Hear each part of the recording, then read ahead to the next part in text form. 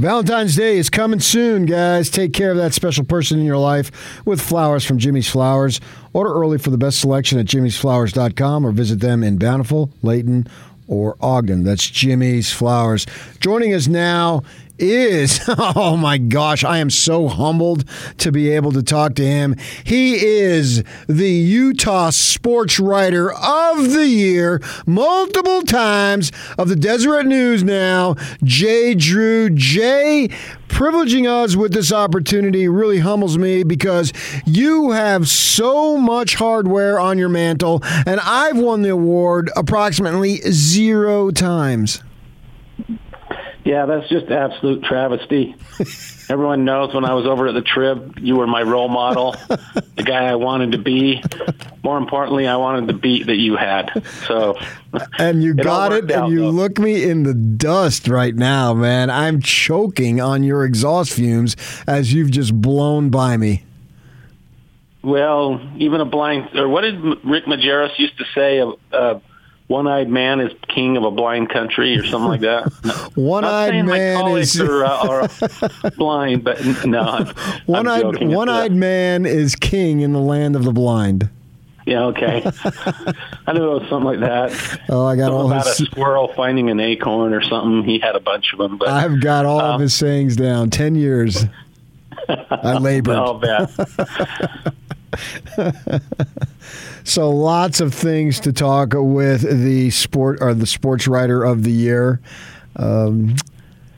Football always is a topic. BYU football is never not a topic, right? We all know that. You've been doing that. How long have you been doing that now? Since 2008. So whatever, Max Hall's junior season was my first full-time on the beat. So whatever that is, 13, 14 years.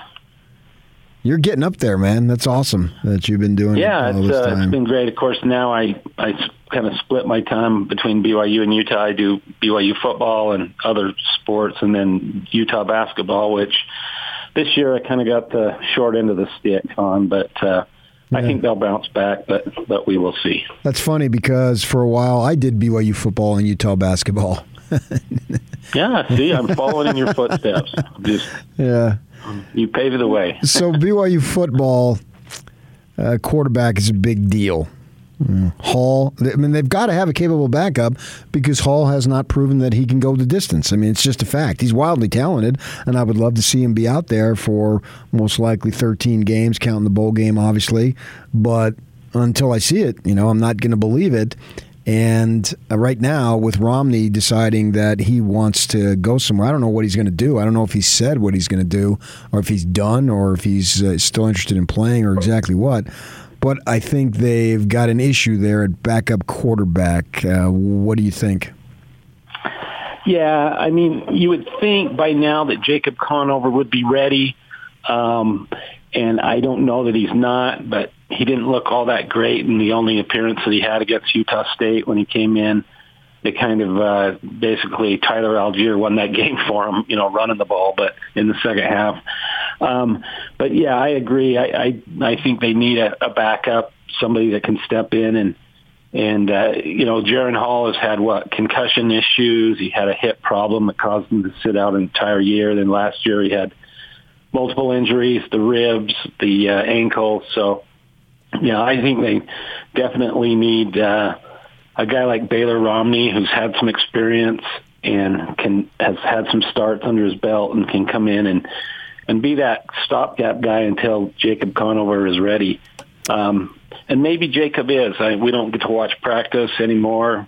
We probably won't get to watch much of spring ball, but I think that's where they sit right now. Is I think they could really use somebody with a few starts under their belt as an assurance policy in case Jaron Hall gets hurt again. Jackson Dart, come on down. Wow, that would be something, wouldn't it? Yeah. That would be a crazy turn of events. Well, I've heard that folks at the high school level are saying he's going to go play for Kiffin, and I don't know why that it hasn't been announced. And I know some people who have talked to the family, and they've said that it's probably going to be Kiffin and Ole Miss. So I've got all sorts of folks around him saying, some say it probably, some say it emphatically. somewhere in between two. Some of them say it. So I don't know that that's an option, but it's nice flirting. And I was also told that, well, if Hall was leaving, BYU would be front and center. Yeah, I think that's the big thing is you look at Jackson Dart, and he obviously isn't going to transfer somewhere where he has to sit behind somebody. And Jaron Hall, he's proven, he's played well enough. I think he's got to be the starter, or unless Jackson Dart would come in and just blow him away, which maybe he could, but he doesn't know the offense, he doesn't know the system, and Jaron Hall does. So, yeah, I'm hearing roughly what you're hearing, PK. Maybe not as emphatically that it's a done deal with Ole Miss, but I've definitely heard that he's leaning in that direction. And I'm kind of wondering too why an announcement hasn't been made, because you would assume the young man would want to get into school and kind of get acclimated that way and play spring ball at wherever he goes. So it is kind of interesting that it's kind of dragging on this long, but it's probably, I don't know Ole Miss's quarterback situation down to a T. Obviously, they're losing Matt Corral, but it would seem like that would be the best choice for him of the finalists, where he could go and play right away, and there wouldn't be any sort of quarterback battle or anything like what there obviously would be at BYU. Aaron Roderick, I think, is determined to get as many quarterbacks on scholarship as he can, figuring, the more the merrier, let it sort itself out. A couple of guys that I've heard in this class, and then even junior year, they've got their eyes on. Do you know of any of those guys? You mean from the high school quarterback range? Yeah, so they'll either be a senior or a junior this year, because I think it's Aaron's philosophy to not get caught short. Yeah, I think Aaron one time told me that best case scenario, they'd like to sign one quarterback a year. Maybe people might forget they signed the Cade Finnegan kid from Boise State transfer. Or I'm not sure if he's a scholarship guy or a walk-on, but they've got him, and he does have a little bit of playing experience against BYU, ironically. So don't forget about him. But as far as high school kids, I'm not exactly sure who they're zeroing in on out there. I've heard there's some good ones. Yeah. I know they were mildly interested in the Washington State Jaden DeLaura. But he ended up going elsewhere. I know some people. Yeah, I think they recruited him out of high school. I think they got a kid at Southern California, and then Wilson's younger brother, who's that's right, Isaac Wilson, slated to move in there.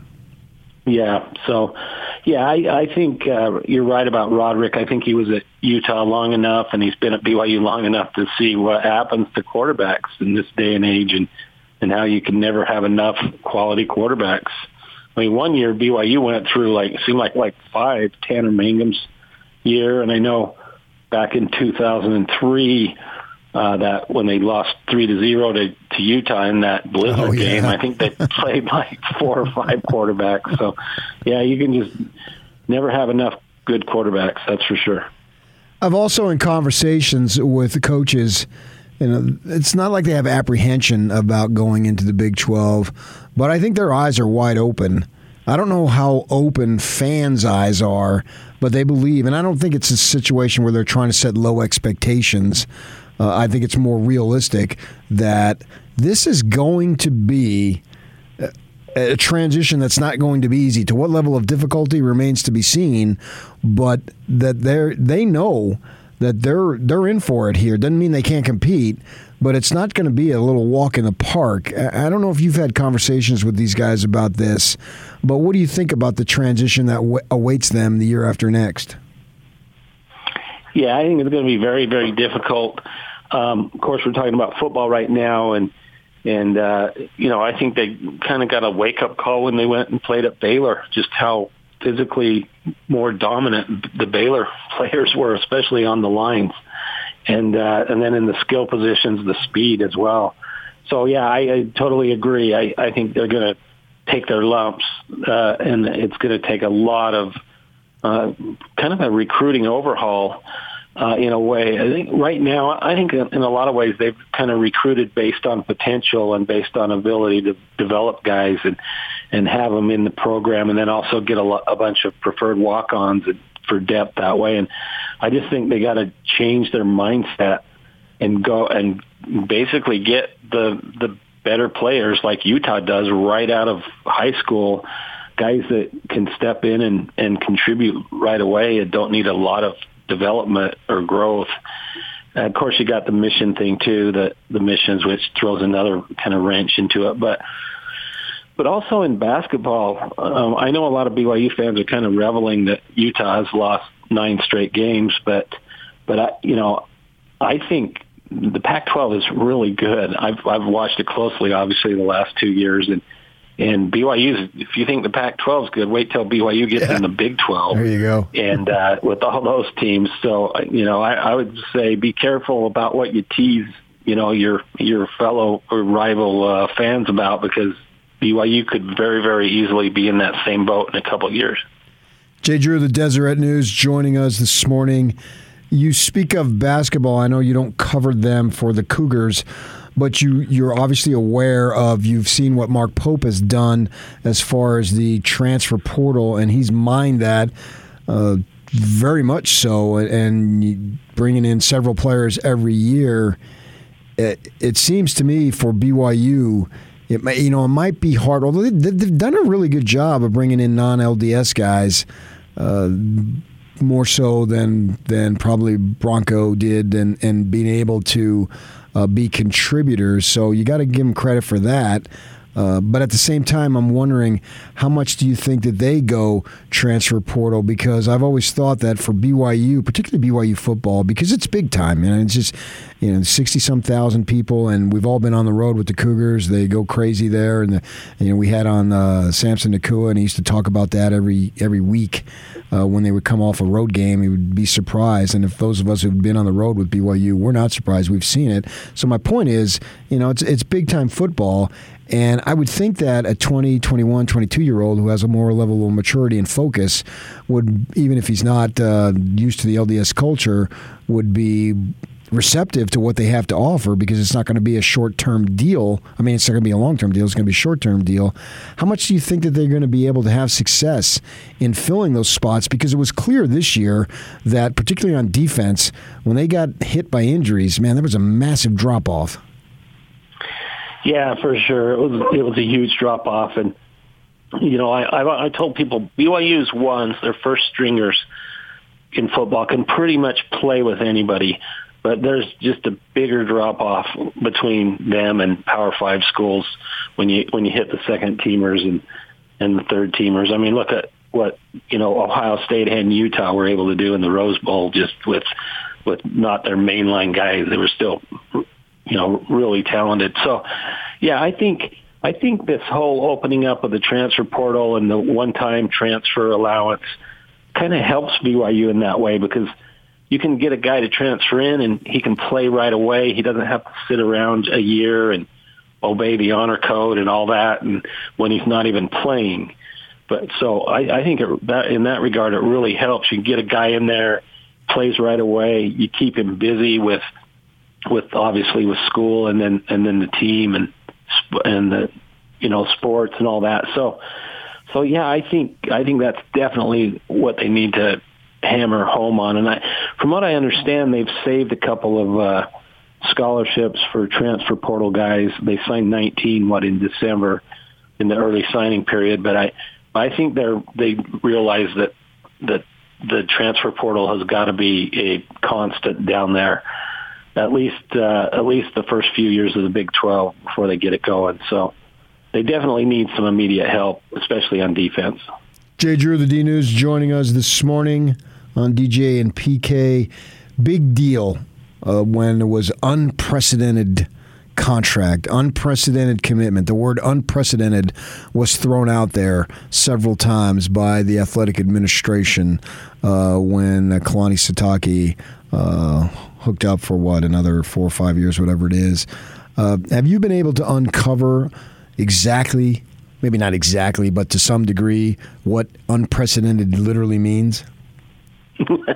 That's a good question. I haven't only from what I've talked to assistant coaches, kind of on and off the record, and they've all assured me that they're all getting a nice kind of salary bump out of it. So maybe that's what it means. Unprecedented, I imagine, means that Kalani's probably making more than any BYU head football coach has ever made. Of course, we'll probably never know the exact figure because of they're a private school and don't have to release that. But just from what I've talked to assistant coaches, they've assured me that wasn't just hollow talk. That they're going to receive a significant pay increase across the board. As far as upgrading facilities, I'm assuming that maybe in more support staff, it comes with it. And then, I think a few of these BYU coaches were approached by other schools, not just Kalani. I'm talking about the assistant coaches and coordinators. Right. And I think this was a nice preemptive strike from BYU to keep them around, realizing how important that continuity was. So I think so far, knock on wood, none of them have left yet. So I think that salary bump kept a lot of those guys around, which in past years maybe they would have left. Tom Homo is going to have the roundtable today. Are you going? I am. Yep. This afternoon, down there at the basketball annex. I guess I always forget what they call it. The Marriott Center Annex. Save a spot for me, should be okay? Interesting. Save a spot for you? I will. Yeah, I mean, I just maybe some of the award-winning stuff can rub off on me, but no, I want you guys to obey the rules and only send one representative per outlet, like they require. So I was told to go, so I'm going. What are some things that are on your mind? Yeah, I think the whole Big 12, what BYU is doing preparation-wise to go to the Big 12. I think maybe some questions about, Mark Pope's future. I know he signed a contract extension a year or two ago, but are they going to do the same thing for him that they did for Kalani? I think I've always been interested to see if in the Big 12, if they do anything to Lavelle Edwards Stadium as far as maybe upgrades, maybe even, take out and put in more of the chair seats to make it a little more comfortable. That would obviously decrease the attendance a little bit, but so that's kind of been on my mind. And, I'm trying to think of more. Those are kind of the things that kind of stand out. I think they got the Marriott Center right where they like it as far as the upgrades go. And so, I think you can always make life easier better for the fans. They do a really good job down there with the wireless, and they put a lot of money into that for the stadium experience. And so those are a few of the things, that are kind of on my mind. How about scheduling, football-wise? Yeah, obviously that'll be a big topic, especially with the, which games are they going to keep. News came out this week that Boise State is saying that series is going to end after next year when BYU goes in the Big 12. It seems to me like, reading between the lines, that BYU would like to keep Utah and Utah State on the schedule. A lot depends on if the Big 12 is, 9 games or 8 games, 8 conference games or 9. So, yeah, that's going to be obviously a big topic as well. I don't know that Tom Homo will really go into detail. He usually keeps scheduling kind of stuff pretty close to the vest, but that'll definitely be something that I'm sure he'll be asked today. Thanks for coming on this morning, Jay. Appreciate it. Okay, no problem. All right. Have a good one, Pat. We'll see you down there. Longtime friend and associate peer, Jay Drew, Worked with them for 14 years, side by side at the Salt Lake Tribune. He's moved over to the Deseret News there, covering BYU football since 2008. He knows what he's talking about. Check him out at the Deseret News. All right, we'll get you up to date on what you may have missed. Stay with us, 97.5, 1280 The Zone.